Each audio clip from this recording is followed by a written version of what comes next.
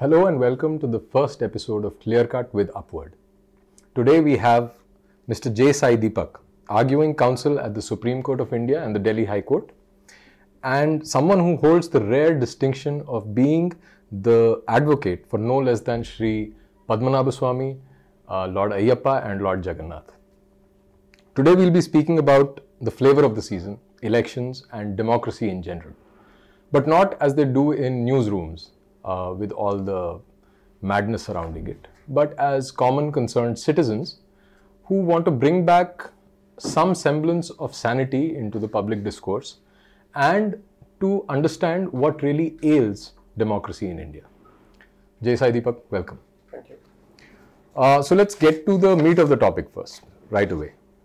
What are the 3-4 key issues that you think are missing from the political discourse of this country, but that are absolutely critical for the long-term survival of this civilization?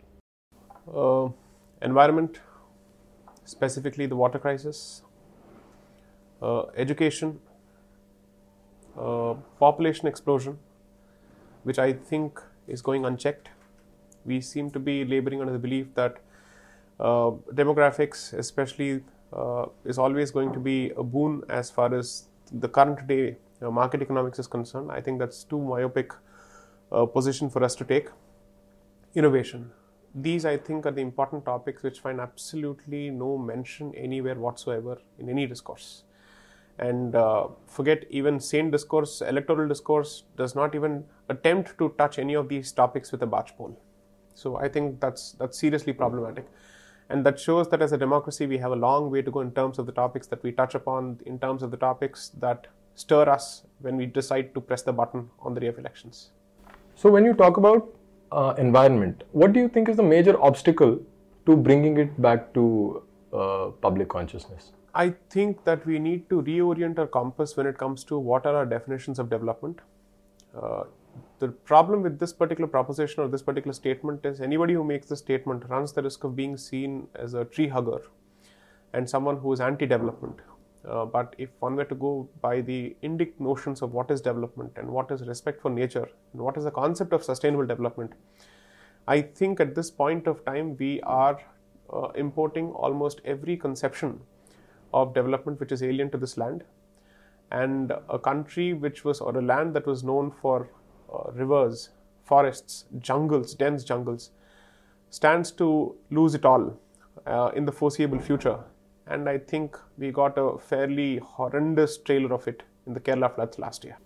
Right. So, so I remember having this conversation with you earlier as well, when we were talking about Indic Sanjeevani in particular, and the fact that the jurisprudence in India, right, which is basically, I mean, to my mind, is imported from the West largely, and the beginning of all this disrespect for the environment, so to speak, does it really lie in the theory of law itself, that it doesn't have enough teeth to take on these very serious issues?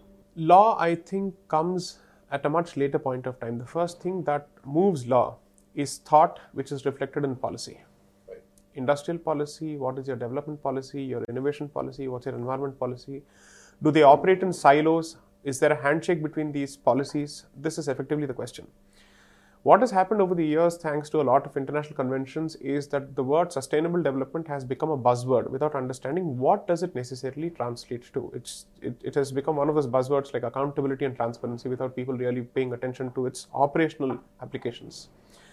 Sustainable development, to a very large extent in international conventions, has become a discussion about take from nature and share the benefit with communities which have protected that nature, as opposed to asking oneself whether some things in nature are even meant to be interfered with at all in the first place by human beings, because it is not just about human beings and their consumption, but other life systems which are dependent on it. That fragile balance is something which I think is being affected, ironically, by the very concept of sustainable development, because sustainable development has become more of an exit, let's say a backdoor option for corporations to enter the realm of environment and take what they want. in the hope that as long as they keep those communities happy, which have been responsible for cultivating that particular resource, they've done their duty. I think that's where the problem lies. I think slowly we need to start moving towards a particular idea where some things are completely off bounds. They cannot be interfered with for any reasons whatsoever, unless and until situation has reached a point that you have to necessarily interfere with it. It is effectively the option of last resort. That, I think, is the jurisprudence that we must move towards. But when we talk about, you mentioned about bringing back the Indic sense into this whole problem. Right. Now, if we look at countries which do not belong to the Indic civilization, let's say any country in the West, in Europe, I think it is fair to say that they also face the same problems, right? As far as the environment is concerned, it's of course that they're much cleaner, and because they have more resources and they are richer countries, but essentially they also face the same problems. So I think that there is something to do. It has something to do with the theory of law itself, which does not grant the environment a place in its imagination. So policy also comes from that only. Right. And it could be argued that it can be traced back to the Industrial Revolution, when law became a tool of increasing privatization of resources and moving away from the notion of commons. Right. Do you think that is a valid point? The thing is, here's how I look at it. I don't think United States as a country is the perfect role model from an environmental compliance standpoint. I think increasingly people should start looking to countries like Germany, which have done a much better job of protecting their forest cover, of protecting their let's say, flora and fauna. Now, they may not subscribe consciously to the concept of Indic jurisprudence when it comes to environment, but since Indic jurisprudence is fundamentally universalist in nature, and it only looks at respect for nature for the sake of it, and in your own interest to protect the interest of the future generations, as long as anybody subscribes to that particular worldview as far as environment is concerned, whether or not he understands it or realizes it, he is effectively subscribing to an Indic jurisprudence as far as this is concerned. Now, I am not saying that we must be necessarily stuck to this particular label and not get out of it if there are better ideas.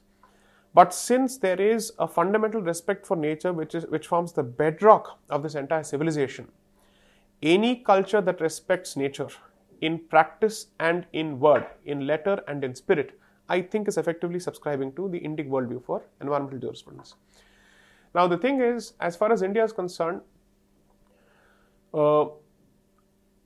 perhaps 30 to 40 years of paralyzed development or stagnated development has resulted in a certain hunger for development, which comes at the expense of resources, which comes at the expense of communities, which are responsible for maintaining the fragile balance between man and nature. Now, in that process, what happens is all these concerns, I think, effectively take the back seat. And then we will sit and repent like China, which I think is what is doing at this point of time, because most of its cities have become unlivable, especially the cities that it wishes to showcase to the rest of the world. So, I think our own polity and society at this point of time, notwithstanding our claims of being inheritors of a great civilization, is so beyond this realm of mature thought on this particular front that it does not figure in our list of priorities at all, unless and until it affects us on a practical basis, on a daily basis, when there is a water crisis. And that's when we realize that something has happened. Or there is a flood, a flash flood, a landslide, so to speak. Then we suddenly realize that there is something problematic. Or if a man-eater walks into a place which is heavily inhabited, that's when we realize that there is a problem. Even then, we try and address it using band-aids. So a simple example would be that Professor Madhav Gadgil's report on the Western Ghats should have been the first thing that the authorities that be, the powers that be, both at the central level and the state level, must have gone back to when the Kerala floods happened. There is no discussion of the document at all at any place. So I don't know what is going on, because it appears as if we thought, or we continue to think that this was an aberration and it may not repeat itself, when perhaps this was nature's way of warning you that there is more in store if you do not wake up. Right. So before we get into the structural reforms that we could bring about in India's democracy, let's answer a very fundamental question that a lot of people seem to raise, because the underlying theme of this discussion is civilization. So some people question the very concept of civilization, and they say that we are living in a global village, or at least are moving towards a point where the world will be a global village. So if a global village is really inevitable, then why bother about civilization or Indic thought at all? I think the Indic civilization can fairly lay claim to being the pioneer when it comes to a universalist approach. So I don't think the concept of a global village is alien to us, nor are we too parochial to reject that particular notion altogether. We welcome it. I think that has been our position always. But as I've said elsewhere before, this is an evolutionary process. You move there inch by inch. You don't take leaping strides, because in the process, when you try to hasten this particular process and this evolution, you end up creating effectively genocides without even realizing that you're responsible for it. And that, I think, is at the heart of the problem. People who think that anybody who is attached to the concept of a nation state or political borders is necessarily a conservative idiot or a country brute who doesn't understand the concept of a global village, I think that is elitism at play. And that is what is plaguing the discourse at this point of time. They don't realize that every idea has its time.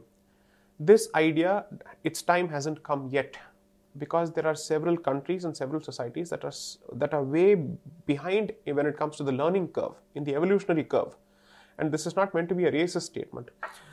Poverty holds you back from thinking about those thoughts which take you forward as a race, as a species. And when so many millions of people and billions of people are still below the poverty line, to argue for a global village is to be extremely irresponsible, because a global village effectively presents an amorphous picture in terms of administration, in terms of governance, who takes responsibility for law and order, for management of resources, resolution of disputes. These are questions. What happens to rule of law? So I don't think there is a problem with that concept. I still think we have to be a bit more cautious in how quickly do we move towards that particular stage. It is my opinion that as long as the South Asian or Southeast Asian, let's say, subcontinent continues to be behind when it comes to material development, or let's say HDI, Human Development Indices, there is no question of a global village. And as long as there is a reason why this particular landmass effectively has become the home for such a huge population, because of its conducive nature, resources, its fundamentally agrarian outlook, the agrarian nature of the civilizations which have actually been born here. If this particular landmass and the people here are not ready for it, the rest of the world is not ready for it. Right. That is my position. Right. So, in fact, I was recently reading something from Nassim Nicholas Taleb, in which he talks about how an old idea is evolutionarily superior to a new idea, because it has survived the test of time. While this is not applicable to every particular old idea, but generally speaking, he recommends that one should always be suspicious of the new idea and respectful of the old idea, just by virtue of it having survived so long. And then he gets into some mathematics and stuff like that. So it's interesting, because the hoary past that we have inherited has some wonderful ideas about nature, about how we should treat it, how we should blend with it. And in my opinion, I think that getting back that Indicness into the worldview of even those who do not belong to this civilization is sort of critical to how we'll take this forward. Do you think Taleb has ever had an opportunity to apply this proposition to the concept of caste? Because if, according to him, something that has survived all these decades or centuries must necessarily be respected because it has withstood the test of time, I wonder what his opinions would be with respect to caste. I don't know if he's actually had the opportunity or the inclination to have gone through the material on caste, but if I take the liberty of speaking on his behalf, then I do think that caste as an institution did survive very long, because it had certain very inherent strengths which made the society prosperous. We should not forget that India was the most prosperous society on earth because largely it was a caste-based society, and it had those what do you call it? The networks within the castes were so strong and so robust that Taleb actually has a word for it. It is anti-fragile. So the more diverse a network is, the lesser its chances of breaking down under stress. So you see, what stops anyone from hurling the accusation of you being a casteist, especially a upper caste male, Savarna stereotype, no defense caste? Nothing stops anyone. But yeah, I mean, I do get where you're coming from. But you see, I mean, it's a structure that, let's say, I mean, specifically speaking, your community or my community has benefited from is the allegation. Right. So therefore, we are interested parties in defending that particular structure. Of course. So what would the argument be? No, the argument really is to question, is to make counter questions, right? Whenever there is a claim that there was atrocities, other than anecdotal evidence, and I'm not denying that there were atrocities, but other than anecdotal evidences, there is nothing that is produced which conclusively proves that there was a system of exploitation. Caste, essentially, in my view, was an institution for the welfare of society, as opposed to exploiting one caste exploiting another, right? So there were certain rules which may not be applicable now, and some of which might again come back because of the cyclical nature of how societies evolve and rise and fall. So we don't really know where we are in terms of that cycle, right. But there is always a good and bad, and I don't see why we should single out certain instances and use them as some sort of conclusive evidence to prove a notion that we already have, which is politically expedient as well. It's interesting that you say this, because the one thing that I've always been amazed is when you look at the example of Tamil Nadu, the so-called Dravidian Revolution, the Justice Party Revolution, the self-respect movement had its birth around the same time as the October Revolution in Russia. And their entire thing was about destroying this creature called caste. And today, I think Tamil Nadu happens to stand out as one of those states where caste plays such a pernicious and pervasive role in every aspect of public life, from electoral politics to acting to opportunities to perhaps your ability to get a fair opportunity in a forum that you think would be otherwise neutral without naming the forum. That one wonders what exactly went wrong. Did they fail to understand this concept of caste, or did they fail to understand how to tackle the problem of casteism? That is something that I have not been able to understand myself. Because according to me, if there is a structure which allows for porous movement up and down, and that structure allows you to build networks in your professions, because from what I understand, caste as a structure kicked in, especially in the Grihasthashram, when you have chosen your profession. So therefore, it is a vocational identification or a vocational structure. If that be the case, and if that had been not as rigid as it has turned out to be, because I understand that there is perhaps not enough conclusive evidence, but when you go to villages and other places, it is difficult to not notice that there is a certain element which has a certain sense of elitism, and which comes with the assumption that some people are meant to be treated this way. That is difficult to escape.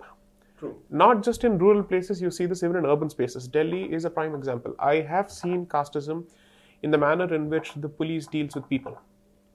Assume for a moment, and it has happened with me, of course this is another cliched way of explaining a certain situation, but one of my house helps, his brother eloped with a lady from a Brahmin household. His entire family was put in the police station, and there was absolutely no concept of a due process. Now, there are two ways of looking at it. That regardless of caste, this would have happened anyway, because that is the lawless nature of police stations in most places. Or is there an element of caste identity that has played a role in this particular situation? I am unable to think otherwise. No, I think both sides, whether you are defending caste or whether you are vilifying it, I think both sides are equally responsible for this treatment of caste in the sense of presentism, where you analyze something in the past from today's value systems. Right. Even when we talk about rigidity, right. the whole concept of changing your occupation was alien before the Industrial Revolution, right? So in that sense, caste was a social security net because you inherited the profession that your father was carrying forward. So in that sense, while you were growing up as part of your education, you also eased into your occupation. So that is something that is missing now, and that is also missing because the society has so drastically changed. Right. So both sides, the example that you give about the police station, now the way that police or any other law enforcement agencies, one, you yourself said that, generally they are a little careless with how they deal with people. But I suspect that there is an element of casteism there, and that happens because even everyone today is afflicted with the same disease, I suppose. Then what is the way forward? Because let's proceed with the assumption that caste as a construct is not going to leave us anytime in the near future. Then how do you deal with it? Because what I see increasingly is retrospective justifications of what it could be or what its original basis could have been. I think what people are concerned about is one, and I say this from people from all sorts of ideological persuasions. If I happen to be someone who's interested in the concept of Indic unity within the Indic fold, and if caste presents a barrier to it, especially if it rears its head every once in 5 years whenever there's an assembly election or a general election, and it becomes a relevant part of the calculus, how do you deal with that particular thing? I'm unable to understand. No, I think that the whole business of bringing in caste into the electoral politics is counterproductive. Because what you're trying to do is that you're trying to pit one caste against the other. That is the nature of how it works, right? When you offer reservations, even if you have good intentions, ultimately what you're doing is that you're creating victims somewhere else, right? So just by virtue of pitting one group against the other, you're deepening those fault lines. There is place for research and scholarship into this, and for very honest discussions about it. Unless that happens, you will not understand what caste was in the first place, and you will not understand where in the trajectory of this civilization's journey, where you can locate the current casteism. My understanding is every system, whenever it is put in place, to put it in legal parlance, has some semblance of checks and balances. I'm not sure if sufficient research has gone into it, or I have failed to look into it, or it is my own ignorance, into what were the safeguards that were inbuilt in this particular structure to prevent its ossification. That I don't know if enough research has been done into this particular issue. It's a very complex task. I think that there is whoever has roots in research, and whoever funds research in India. First of all, there's not enough people doing that. Right. But whichever think tanks we have, I think a lot of emphasis needs to be placed on this topic. Right. And enough research needs to be done, because ultimately you will never come to a complete 100% conclusive picture of the past. Right. But you will at least have enough nuance in the discourse, which is completely missing now. Right. So I think the question of caste itself, and that brings me to the question of religion only. Right. In Indian democracy, religion is a taboo word, right? But ironically, religion is the most played card in some sense. Minority appeasement, and before every elections, political parties remember religious issues. Ram Mandir aa jata hai, stuff like that. Right. So even though you are saying that religion is a no-no in public discourse, but ultimately when it comes to elections, you bring it back, because you've swept it under the rug, and now you're forced to acknowledge its presence because people identify with it. I think that partly stems from the elitism of the English-minded elites, because what is surprising is that their notions of what must be somebody's approach to religion and the so-called private or personal nature of religion is something that is being imposed on the rest of the society, which I don't think they should have. I'll be blunt enough to say that I was extremely disappointed and shocked with the response of the Honorable Chief Justice of the Supreme Court when a petition was made asking for the right to pray at Ram Janmabhoomi, and the response was, "You will not let this country be in peace. And why are you provoking or poking a sleeping lion?" I'm not sure what to make of those observations at all. Perhaps they were just observations made in the heat of the moment, because the Supreme Court is an extremely difficult forum to handle, regardless of who is adorning that particular chair. But particularly knowing how sensitive this particular issue is, and that there's been an entire movement. Forget the politicization of the movement, that doesn't matter. There are genuine sentiments behind it. There are lakhs and lakhs of people, millions of people who believe that a Ram Mandir must be built. What does that statement mean to those people? What does it say of the things to come? I really don't know. Somebody is asserting his or her right to pray at a particular place.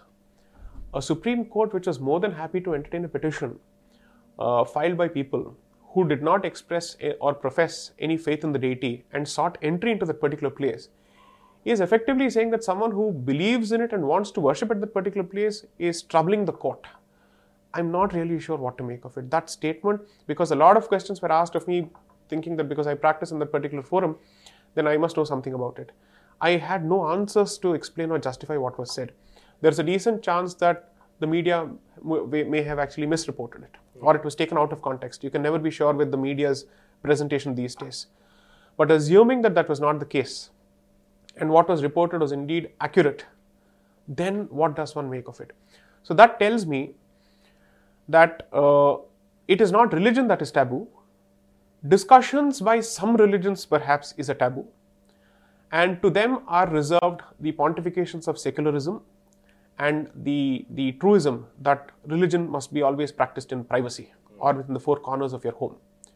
But for everybody else, a public expression is perfectly fine. If a group decides to obstruct traffic and chooses to perform its prayers in public during the rush hour in broad daylight on a weekday, then that is not seen as poking a sleeping lion.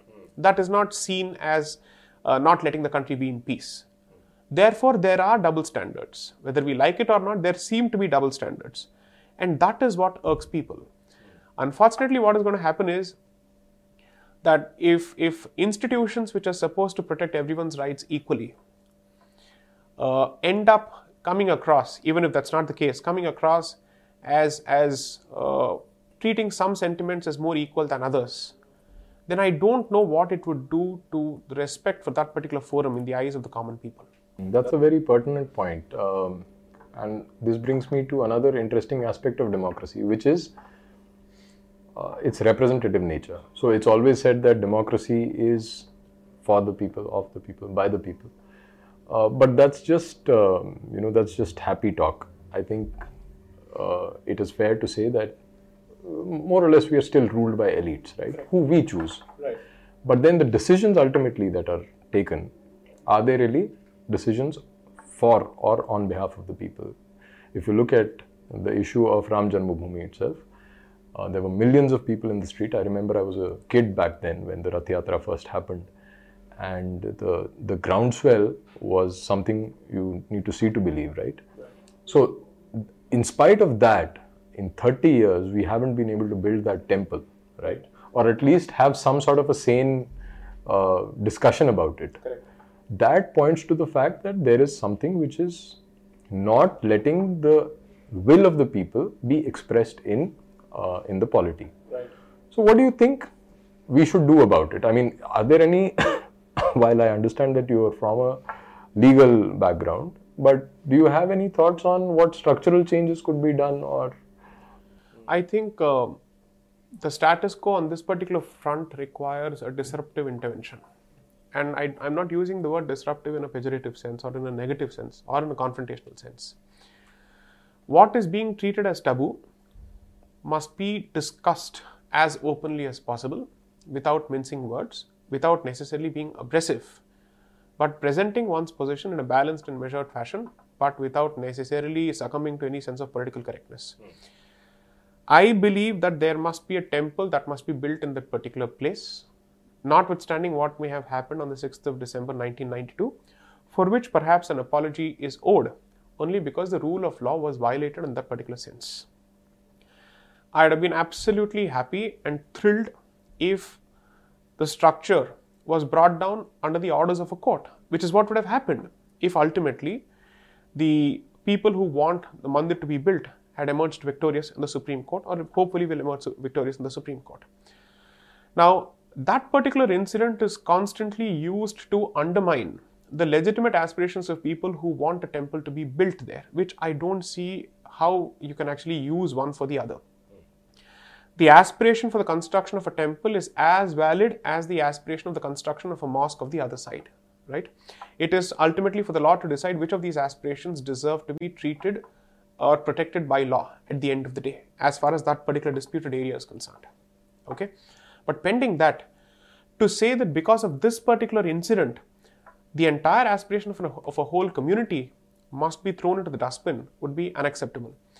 Now, what has happened is that particular incident has also handed to certain vested interests the argument of majoritarian oppression or Hindu majoritarianism. That I think is problematic. If it is a question of Hindu majoritarianism, I think at least 200 temples were destroyed in Kashmir. Hindu majoritarianism did not react to it at all. That is a very conservative estimate. Perhaps there were more.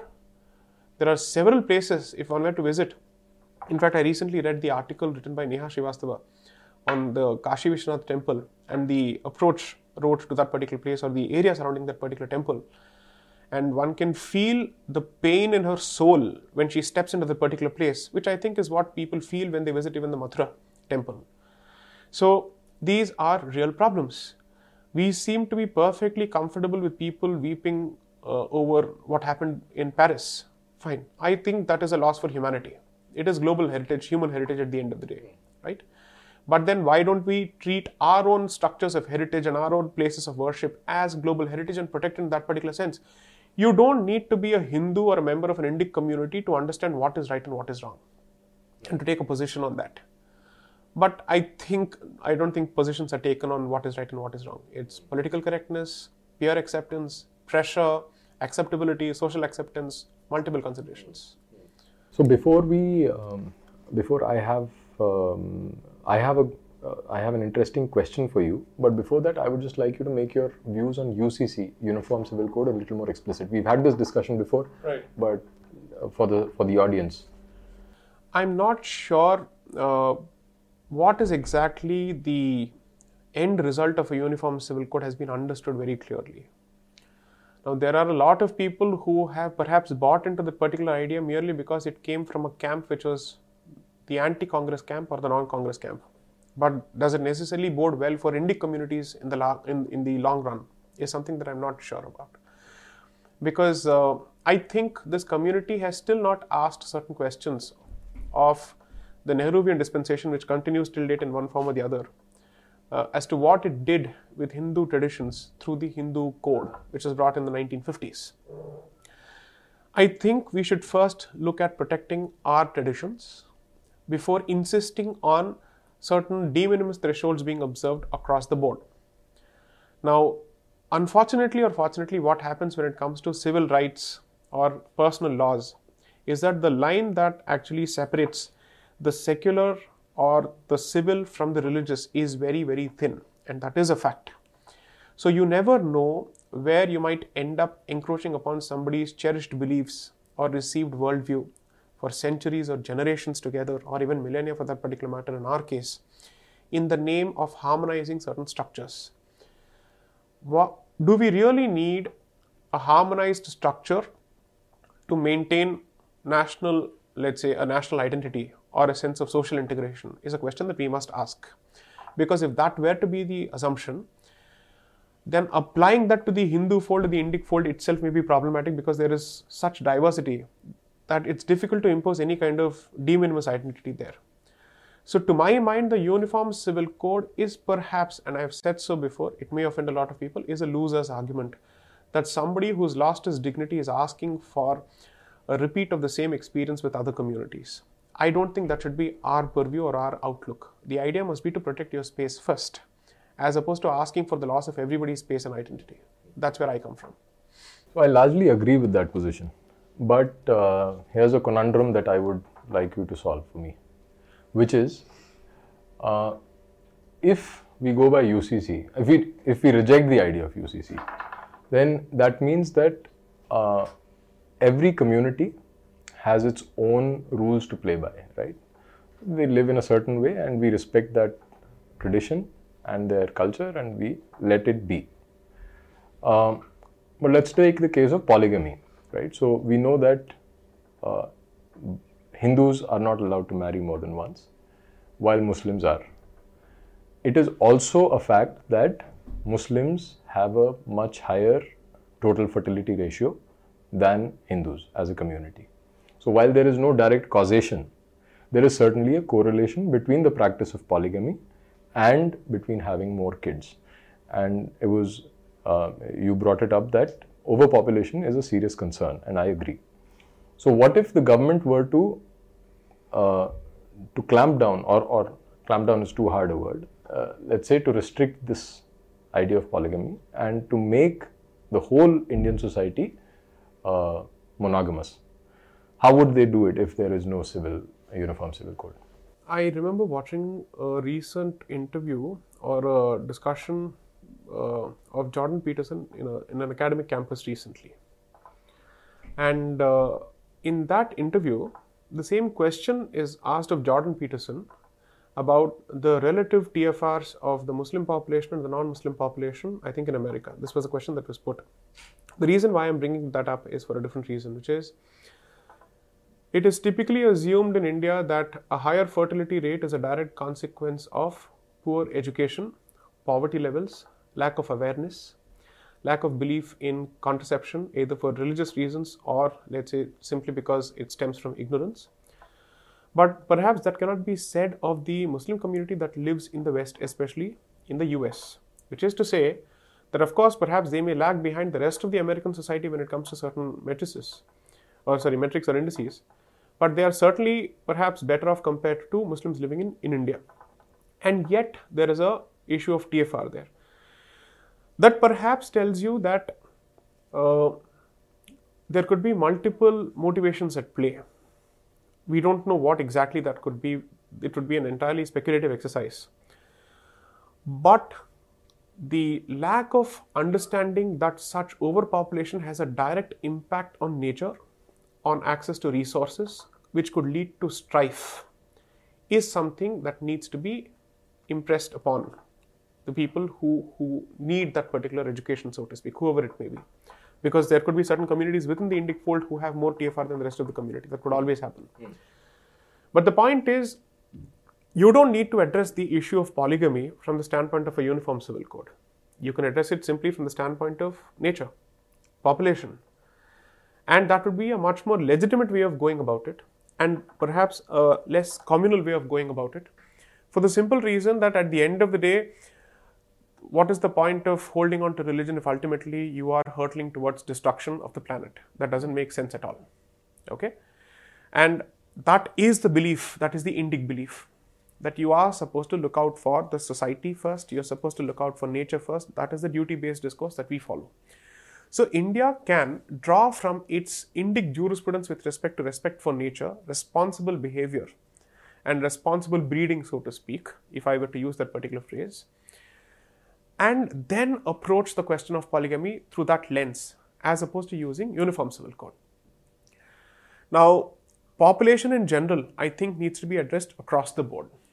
But the fear is that if there is a targeted intent to invert demographics, then there is always a mutually destructive competitive race which is going on, which is, I need to outbreed for me to be able to survive.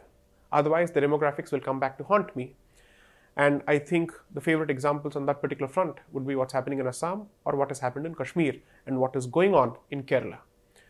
So if you see this entire thing perhaps from a 30,000 feet perspective, identity politics plays a role even when it comes to the issue of overpopulation. The fear of being drowned out and outnumbered and then systematically cleansed is perhaps one of the reasons for this competitive breeding that is going on. Therefore, it becomes even more imperative for us to have our civilizational lens absolutely clear in order to address each of these aspects, be it illegal immigration, national security, population, access to resources, access to sensitive resources, demographic balance in sensitive places, these all ultimately boil down to the one single issue of identity. Somebody could actually accuse me of actually oversimplifying this entire thing, saying that you're obsessed with identity, therefore you see everything from the point of view of identity. But prove me wrong and tell me that identity has absolutely no role to play in any of these considerations. I'm happy to stand corrected. But it does play a role. Let somebody tell me that there is no motivation whatsoever which is identity based when it comes to the aspect of breeding or demographics or overpopulation. I'll completely stand corrected. I'll take back my words. But enough evidence is staring us in our faces when it comes to these things that proves this point correct. So I think it is difficult for a government to approach politics separately, population separately, culture separately, and civilization separately. It needs to have a certain narrative, and all other verticals must be addressed within that particular narrative to ensure that the narrative is consistent on all fronts, or at least there is some semblance of a handshake between different parts of the machine. That is why I believe that unless and until there is a narrative or a vision which informs the policy at a big picture level, there will always be the problem of putting more emphasis on one aspect than the other and relegating other aspects to the margins. That's my position.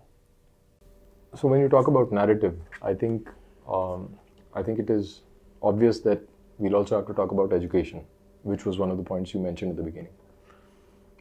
It is often said that education is necessary for a healthy democracy, which I don't entirely subscribe to, because it depends on the kind of education that you have. Let's talk a little bit about Indic Collective and its vision for education. What do you think India's future would be like if we continue down the same path? And what would your recommendations be, broadly speaking, in terms of how we go about reforming education? I'll answer this question from two recent experiences that I've had, and I'm drawing from that even more. I was reading, and I continue to read, this fantastic book called Sanskriti Ke Char Adhyay, and I'm still in the process of reading it because I love that Hindi. At the same time, the clarity of thought is amazing, written by Ramdhari Singh Dinkar, who was hailed as a nationalist poet. Now, if you read his book, it is very clear that he accepts the Aryan invasion theory, but he doesn't see that as invasion. He sees that more as an Aryan immigration theory. He abhors the use of the word invasion completely when it comes to this particular concept. He deals with Max Muller. He goes through a lot of Indologists who were present at the same time in the 1800s and 1900s, such as Max Muller, and Indians. And he comes to the conclusion that perhaps the Indian civilization has gone through 4 waves of immigration, which has effectively resulted in what we know as Bharatiya Sanskriti today. That is his assumption. And he does not see a problem or any conflict at all in these successive waves of immigration. He sees this as a process of assimilation ultimately, where ultimately even the Vedas, the local traditions, assuming that there was an immigration, all of these fuse to give rise to a certain identity. He says that the major breaks in that particular process of assimilation started with the Arab invasion and then with the entry of the British and along with them the missionaries, where they refused to assimilate and they chose either to impose or to wipe out, was effectively their approach. Now, what he says in his introductory chapters is that the responsibility of integrating the society falls on education. That is his crystal clear recommendation and his reasons for placing such emphasis on education, where he says a cultural education is perhaps even more important than utilitarian education. That is something that his central message, it screams loud from that particular book. And that has been, I think, my belief and the belief of a lot of people who've always said that there must be sufficient efforts invested in revising school curricula, history curricula, because the product of that particular process was visible in my recent interaction at Ashoka University. The students were really civil, they were brilliant, they were fairly well informed when it comes to their first principles of logic and all that. But logic cannot overcome a set perception or a conditioning that has happened over a period of 15-20 years. And logic has to repeatedly hammer away and chip away at that particular conditioning, because perception or emotion is intuitive and it is much more human, let's say. Therefore, people hold on to it. And logic takes a lot of time to actually make an impact or make a dent. Unless and until there is a polarizing experience which effectively changes your perspective, or you've been at the midst of a certain incident which tells you, oh, I need to revisit my preconceived notions. Now, there I heard this logic, I don't know whether to call it logic or not, that it is okay for communities to punch up and not okay for communities to punch down, which is to say that minorities can get away with whatever statements that they wish to make against the majorities, but the majority cannot do that because the minority always lives in a perpetual state of fear. The default assumption that was so problematic. And for a generation that worships logic, reason and all that, they said that facts or history, not they, some of them basically held the view that facts and logic must take a backseat if it is a question of hurting somebody's sentiments, especially minority sentiments. That was amazing. I mean, it tells you the extent of the problem. And that problem will show itself up beyond campuses, in office spaces, in personal decisions, in professional decisions, in societal decisions. Everywhere it is going to reflect itself and manifest itself. So I think education can be a double-edged sword. At this point of time, it is eating into the vitals of the society by contributing to a vociferous tendency, and it is perhaps causing irreparable damage according to me. So education is the only solution, and investment in proper education, in history, in humanities is what we need at this point of time. So I think that is where I would put my finger on as far as the current dispensation's central failings. I have no doubts and I have no qualms in making the statement that I will vote for Mr. Modi again. And I've said so openly in Ashoka University. And contrary to popular perception, they were very civil about receiving that particular point of view. I had no problems at all. But should he come back to power, which I hope he does, he must focus on education. Because this is an investment in posterity.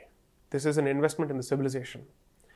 And it will ultimately prepare those minds which will protect this land and its interests, as opposed to working against them. Therefore, to address the university issue is problematic, because that is addressing the issue after the horses have bolted from the stables, but at the school level. And hopefully there is more emphasis from the family and the community itself to take an interest in what is it that their child is learning in schools and what kind of schools, what is being taught. If somebody starts with the assumption that the moment you mention Diwali, there must be an anti-cracker campaign and there is nothing else that is positive that is discussed about the festival, then there is a problem. There is a negative association of the festival immediately. These things happen. I love environment. I started off with that. But at the same time, what is the impact of such a campaign on a young, impressionable mind? When they make it cool, and when they say, when you do this, you're intellectual, you're sophisticated, you're environment friendly. I think it starts with education. Education is the key. And hopefully this government will take the help of better informed minds, people who have actually spent years and decades investing in that particular field, take their inputs and recraft the syllabus to bring the society together and to prepare it and to give it the guts to face its past, because that is most important. I think some sections are pushed to the wall in staring at their past and learning from those mistakes, and others are completely exempt from that kind of scrutiny. That shouldn't happen. There I would expect equality. So I wish that we could go on and discuss, but I think I'll let you catch your flight. But on this very positive note, I share the sentiment that should Mr. Modi come back to power, and I hope he does, like you, the next term we'll see some major reforms in the education sector and more attention to the things that need that attention. For example, when I would expect Mr. Modi, when he speaks on Mann Ki Baat, to address some of these problems at least that we've touched upon here. Thank you, Sai Deepak, for being here. Thank you for the opportunity. And I hope that you will come back soon and we'll continue this discussion. Yes. Thank you.